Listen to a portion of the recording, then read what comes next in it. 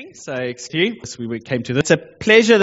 We've just finished our first kind of sub-series titled "In Christ." Okay, in chapter 1.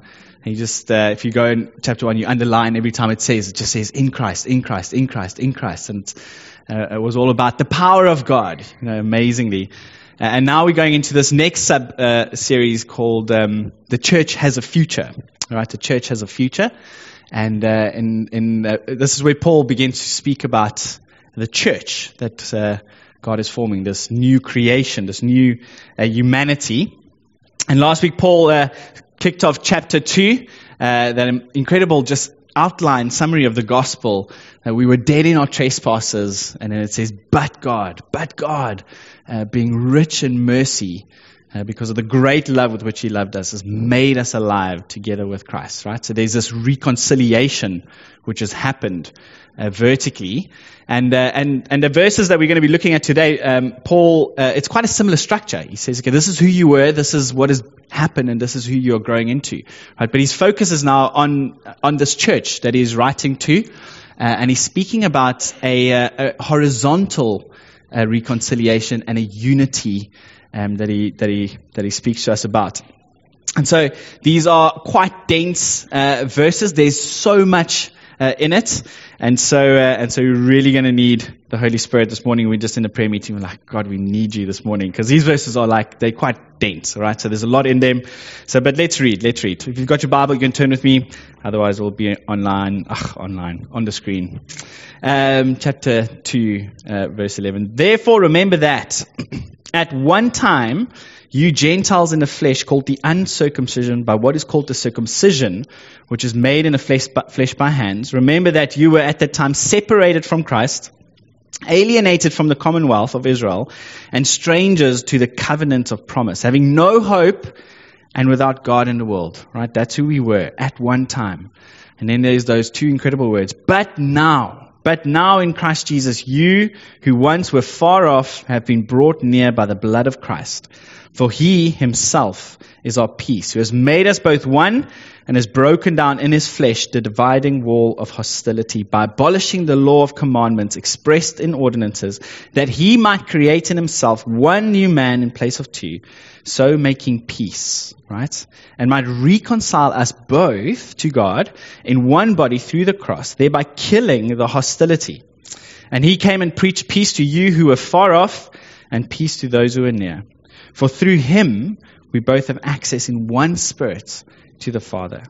So then, all right, looking forward. So then, this is as a result of all of this. So then, you are no longer strangers and aliens, but you are fellow citizens with the saints and members of the household of God, built on the foundations of the apostles and prophets, Christ Jesus being the cornerstone, in whom the whole structure, being joined together, grows into a holy temple in the Lord.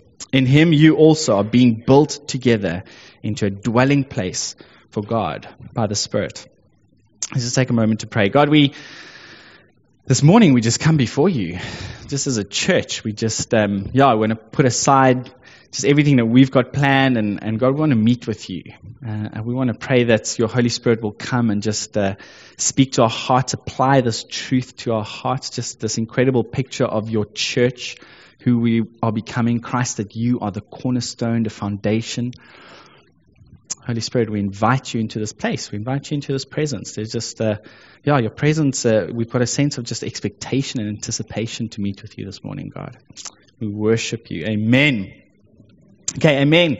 So in these verses, Paul starts with a reminder, right, to the readers of this letter. He's saying of what they used to be. Okay, this is who you used to be, so that in contrast, he can show them what they have become and what ultimately God is making them into. And remember, this is the church in Ephesus, okay? And this is largely a Gentile church, so non-Jewish believers. And he wants to tell them something really important, that they are not second-class citizens, okay? They haven't just kind of been let into this family through the back door, right? It's not a matter of Jew first and then Gentile. No, he wants them to see something much, much more profound, all right?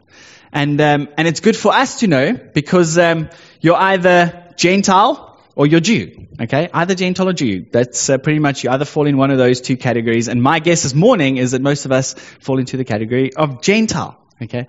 So it's good for us to know that, hey, we haven't just been let in through the back door, that actually we're at the very heart of what God is doing in His church, all right? That He is creating this new humanity, Jew and Gentile. That is His church through the resurrection of our Lord Jesus Christ. All right, and so what we're doing this morning is that passage of Scripture. It's quite helpful if you just break it up. Paul says, therefore, he says, he looks back, and then he says, but now, all right, this is who you are right now. And then he says, so then. Right, so we're going to break it up. What we were looking back, and then what we are now, and what we are growing into. So this is what we were. He says, therefore remember that at one time, you Gentiles in the flesh, called the uncircumcision by what is called the circumcision, which is made in the flesh by hands. Remember that you were at that time separated from Christ, okay? Alienated from the commonwealth of Israel and strangers to the covenant of promise, having no hope and without God in the world. Right? The Jewish people often refer to the Gentiles as the uncircumcised people who are not part of the chosen race, the special people. Remember the story of David and Goliath, right? David goes and his brothers are on the battlefield. They fighting the Philistines, and this is kind of like a showdown. And Goliath, this Philistine champion, is there, and David takes his brothers some food, and he sees this guy, and he looks, and everyone's too scared to fight him, and he says, like, who is this uncircumcised Philistine? Right? What did he mean? He meant God's not with him. God's not with him, because circumcision was the sign that was given to God's the chosen nation, this special people called the Israelites. And why were they unique? Why were they unique? Remember how the story of the Bible starts, right? God created the heavens and the earth, right? And He created mankind to worship Him. We were created to be in awe of Him, to have our hearts just filled by who He is, to follow Him, to almost in a sense, we were co-creators with God, just bringing flourishing to this creation, to the world. And what did we do? We decided to turn away from God, right? We turned our back on Him. We turned and decided we were going to follow ourselves. We wanted to put ourselves into the place of God. And what happened was that sin and destruction and evil and suffering and brokenness entered into creation and entered into humanity. That is our biggest problem, is that we turned away from God. St. Augustine says that sin caused us to be bent in over ourselves, like curved in where we were meant to be outward focused, like worshiping God. We became inward focused, crooked and bent and distorted. Creation became distorted. And that's our biggest problem. And right from the beginning, though, God makes this promise, and He says that He will bring salvation and rescue and a restoration. And what He does is He makes a promise with a guy by the name of Abraham, okay?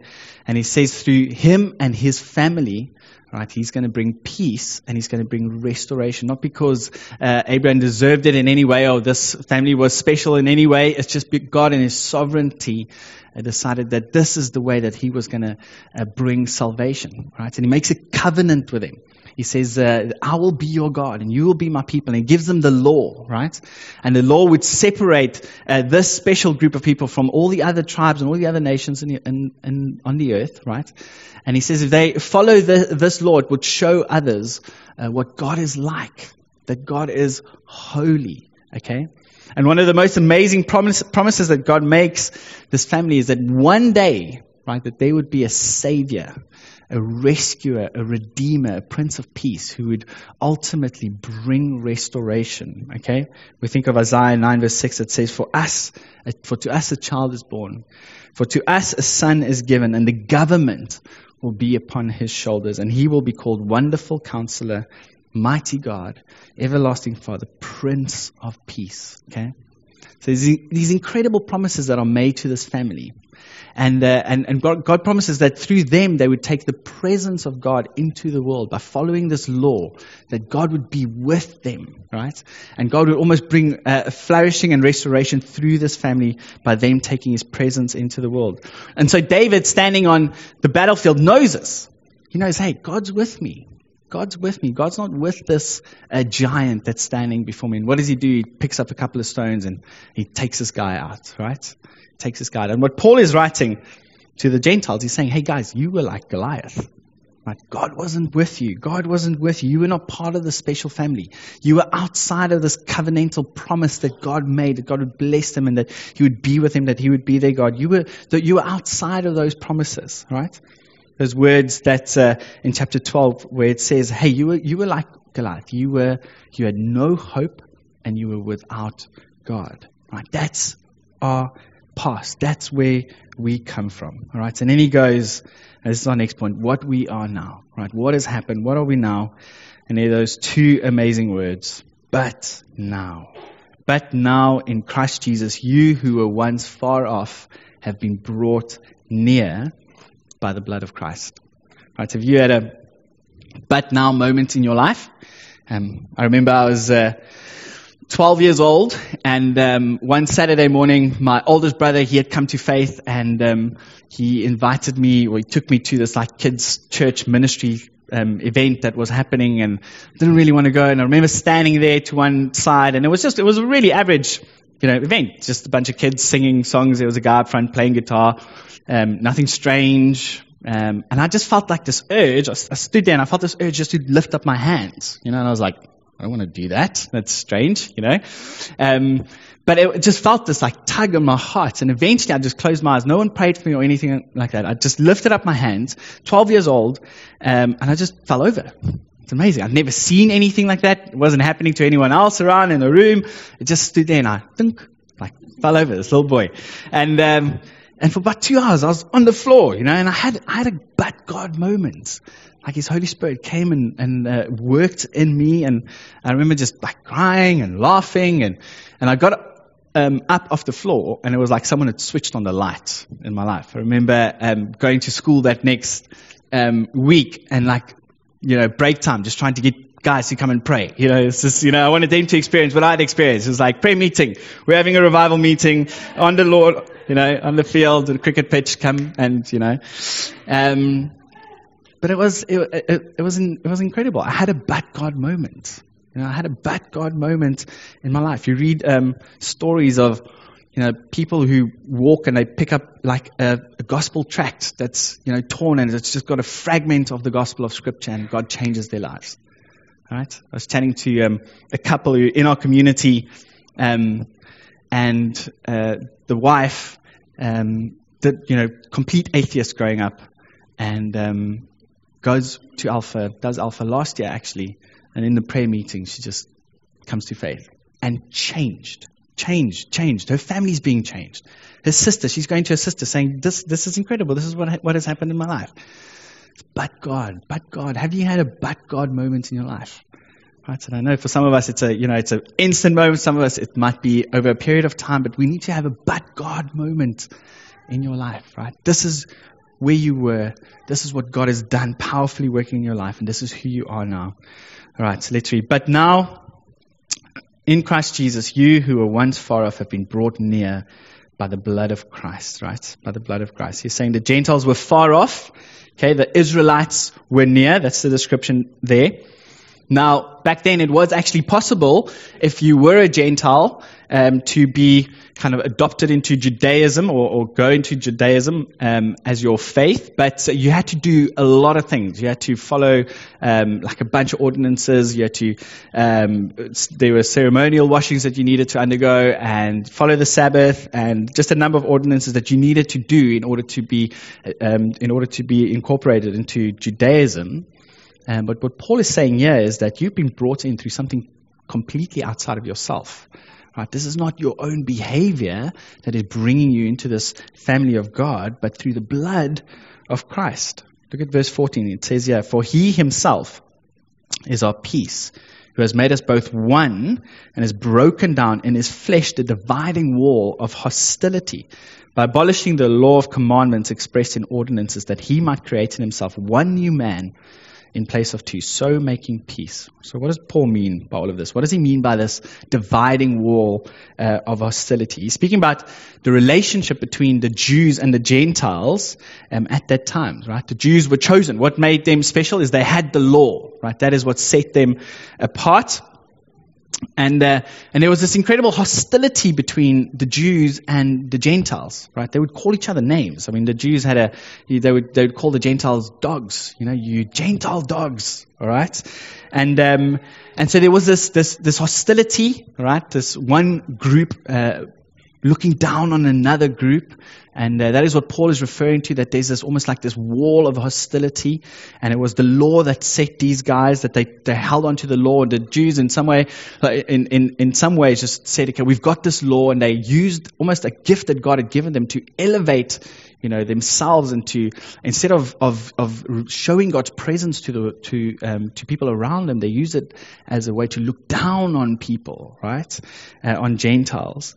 And so there was this wall of hostility. There was also a physical wall, actually, just a massive wall around the temple area in Jerusalem. In fact, archaeologists in 1871, just on the outside of this massive wall, they found a sign, all right, that read, "No man of another race, okay, is to enter within the enclosure around this temple. Whoever is caught will only have himself to thank for the death which is to follow." Okay, so you got God's presence, the temple, you got all the outer courts, and then there's this massive wall. And it's saying, hey, if you're not of this faith, you cannot enter, right? In a sense, Gentiles, the closest you could get was in the parking lot, okay? So there's this incredible hostility. And it says that Christ has come and made peace. He abolished in his flesh this dividing wall. He has broken down the very thing that divided these two groups of people. How did he do that? By abolishing the law of commandments expressed in ordinances, right? But dealing with the very thing that separated these two groups of people, the law. How? Through his death, okay? Through his death. That is what happened on the cross, okay? The law was given to show, in a sense, God's holiness and to show our sinfulness, okay? So God is absolutely holy, right?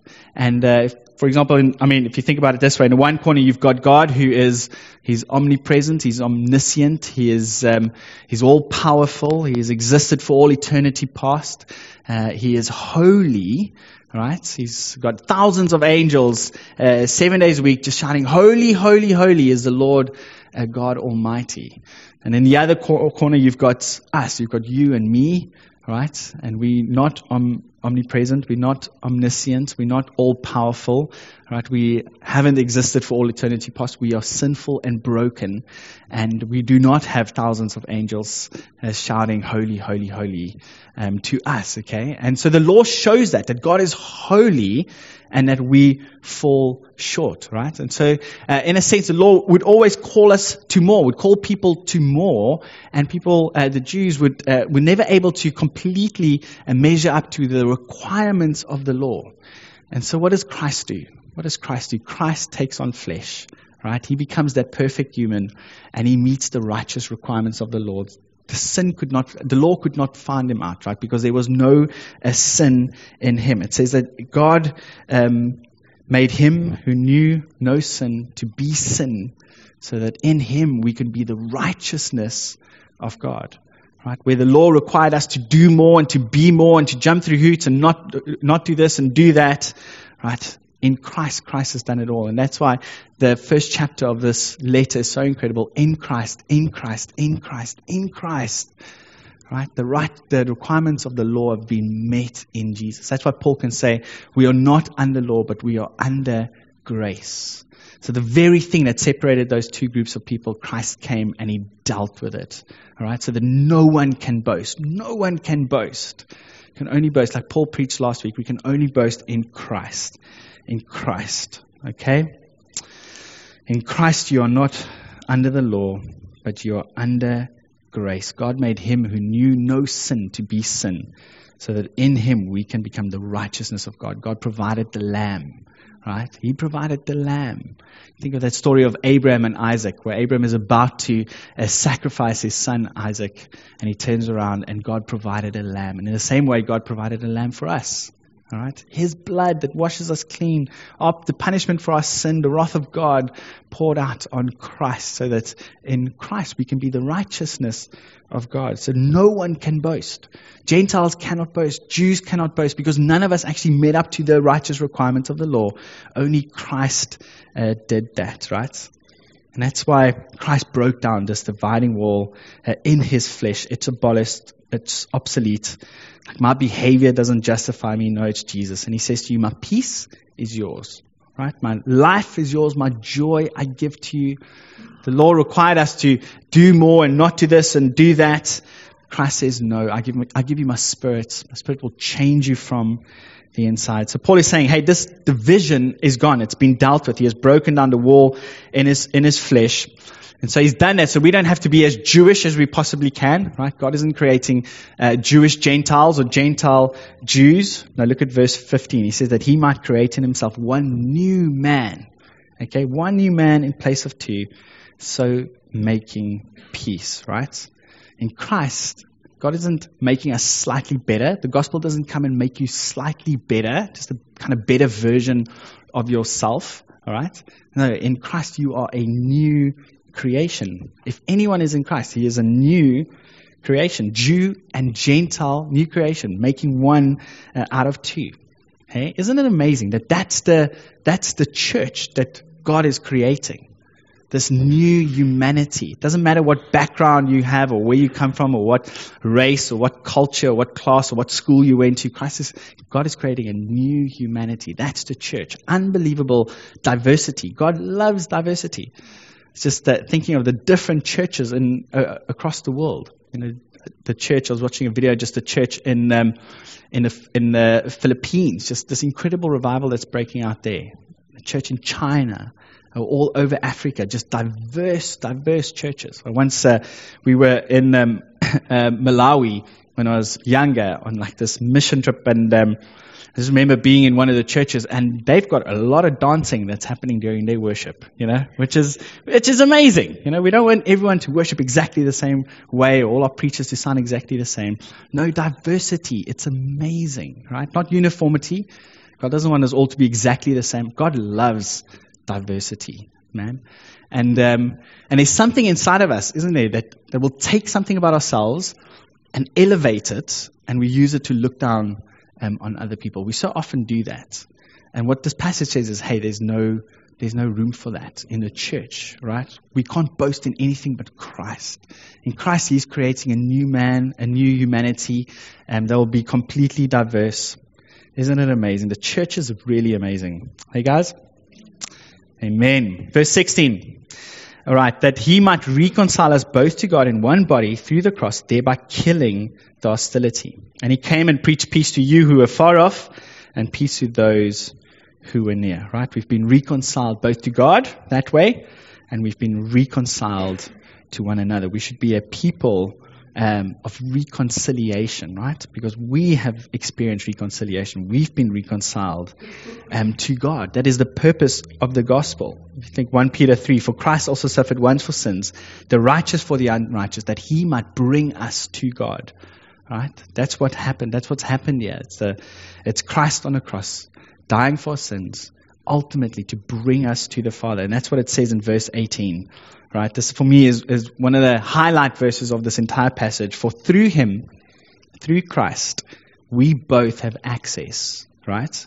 We both have access, Jew, Gentile, in one Spirit to the Father. Isn't it amazing? The Trinity in that verse. Through Christ, we all, doesn't matter where you come from, right? We all have access through the Spirit to the Father. Through Christ, not through our own behavior, not through the law, all right? Not through doing this or not doing that. Through Christ, through His blood, through His death on the cross, we have access by the Spirit to the Father. No longer is the presence of God just in the most holy place in that temple where we were in the parking lot.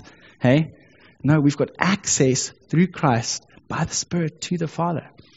How we can sit here right now and say, God, thank you for your presence. Thank you for your presence right now. Thank you that we can come before you. Thank you that we can pray and communicate. Thank you that you hear us, Lord, and that you speak to us. Thank you that we have been reconciled to you. Thank you for the peace that we have with you and the peace that we have with one another. Through Christ, we both have access in one Spirit to the Father. All right. Okay, so that's what's happened. That's who we are. Let's have a look at what we are growing into. All right. Paul says this. He says, so then, right? He looked back and he said, this is what has happened. This is who you are right now.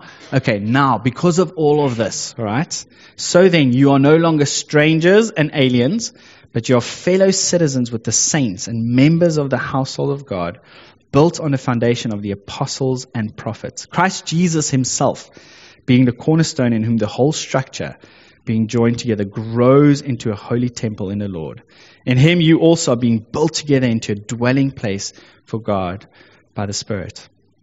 Okay, so Paul, he brings out he uses these three images to describe the church. Okay, what are the three images? He speaks about a nation, all right? He says that we are citizens. He speaks about a household. We are members of the same household. And then he paints this picture of a temple, that we're a living temple with God's presence and his Spirit inside of us. Okay, and they're incredibly important pictures of the church. And I don't know if you noticed, but each one of those pictures is actually more intense than the other one. All right, so they grow. There's a growing intensity: nation, household, temple. Okay, and there's a growing intensity in terms of our relationship with God. That's what Paul is saying, right? As a church, growing intensity with our relationship with God. If you're a citizen of a country, you might be kilometers away from the president or the king. If you're living if you're in the same household, you might be meters away from your father. And then there's this picture of the temple, right? God's presence isn't just close to those stones. God's presence is within those stones. There's almost no space at all. In the same way, Paul says, hey, there's also a growing intensity or growing increase in our relationship with one another in terms of what he is doing in the church. Okay, if you're citizens of the same country, right, you may live kilometers away from one another. If you are brother and sister in the same household, you may just be living meters away from one another. And those stones, that picture of that temple, there's no space between those stones, right? Those stones are cemented into one another. And Paul points out that there's a force that shapes us and unites us in each one of these pictures that he's painting.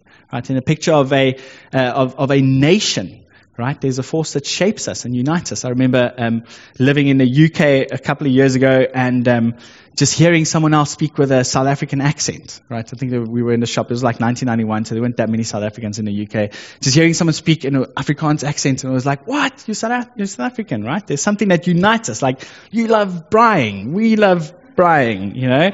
We love rugby and cricket. Maybe not so much cricket. But all sports, actually. But there's something that unites us. Okay, there's something that unites us. We both shaped by this force that we're from the same culture, from the same country. Think about the picture of a family, right? Think about the strength of the force that unites us and that shapes us, the family that you grew in, the bond that you have with a sibling.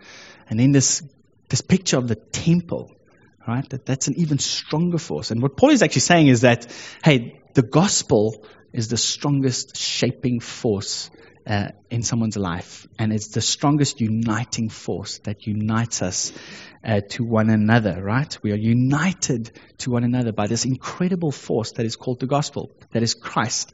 If you think about it, the gospel, it changes everything about you, doesn't it? It changes your future, eternity. It changes the way that you think about yourself. It changes you. The Spirit works inside of you and changes your desires. It changes who you are becoming as a person, who you are growing into.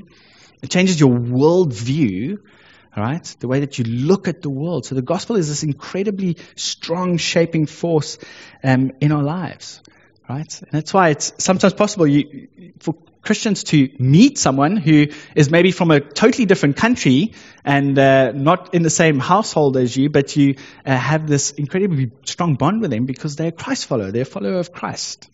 Isn't it amazing? I was walking into work the other day, and so a new guy that had started, and we happened to park at the same time, and we walked into work together, and it was a Monday, and we were just speaking, and I asked him about his weekend, and he said, yeah, we went to church. I was like, what? You're a Christian? I was like, I'm a Christian. That's amazing. We were like, what? Tell me more. And we, get up to our desk, and he sends me a message like, oh, have you listened to this guy? It's amazing. Listen to this podcast.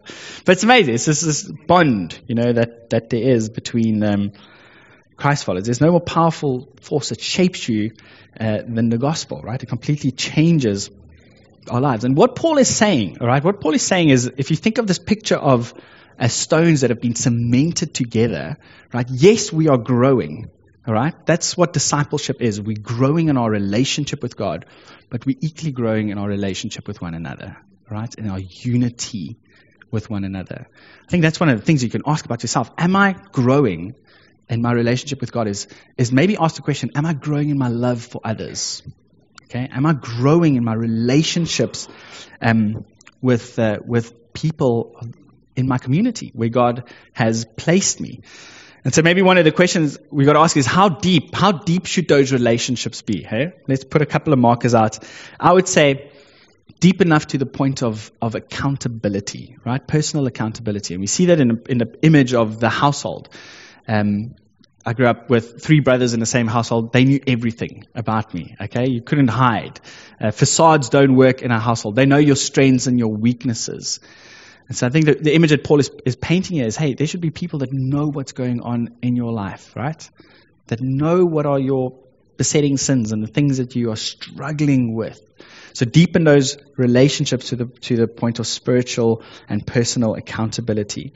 Deepen them to the point of radical hospitality and generosity. Right? Just think of that image of a home as well. Things are shared. Okay, you sit around a dinner table. You spend time with one another. And so often we think generosity, finances, but man, for life in a city, so often generosity needs to be in the form of time. We hold on to our time so tightly. Sometimes it's easier to part with our money than it is to our time, because our time is so precious, right? And sometimes we just need to be generous with our time and get around dinner tables.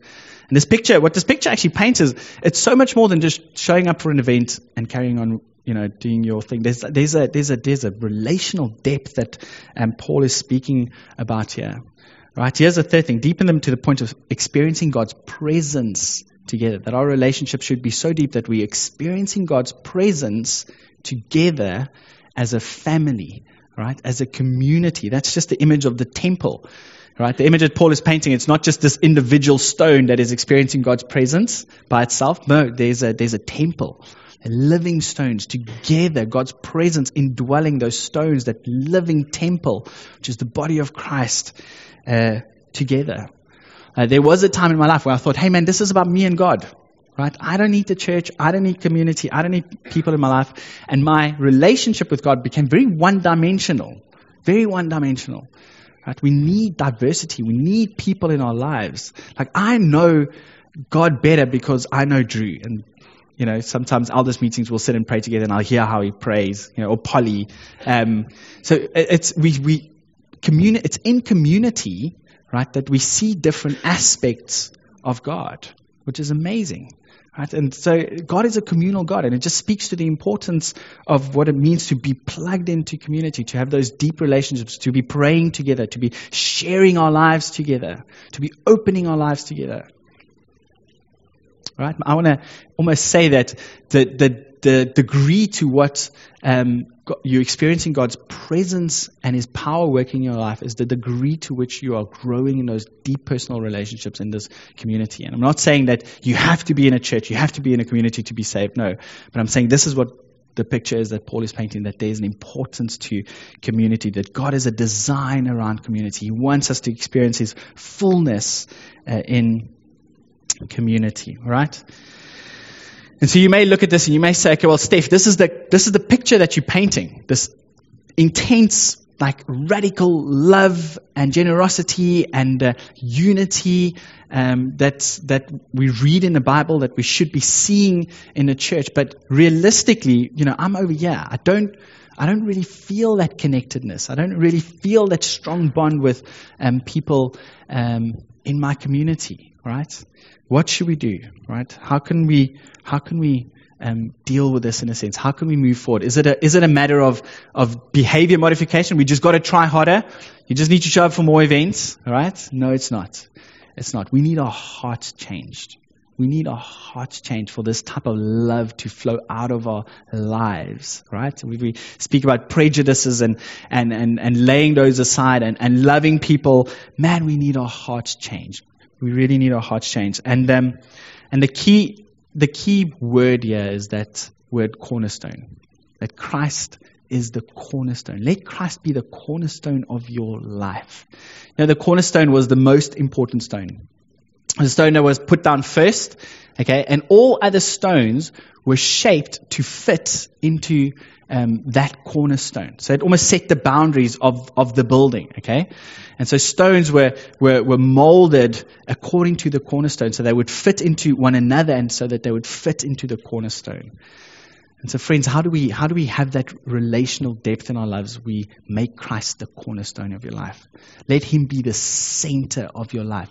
Look to Jesus, right? Let the gospel, bring it to bear on your hearts. Look to him. Look to Jesus.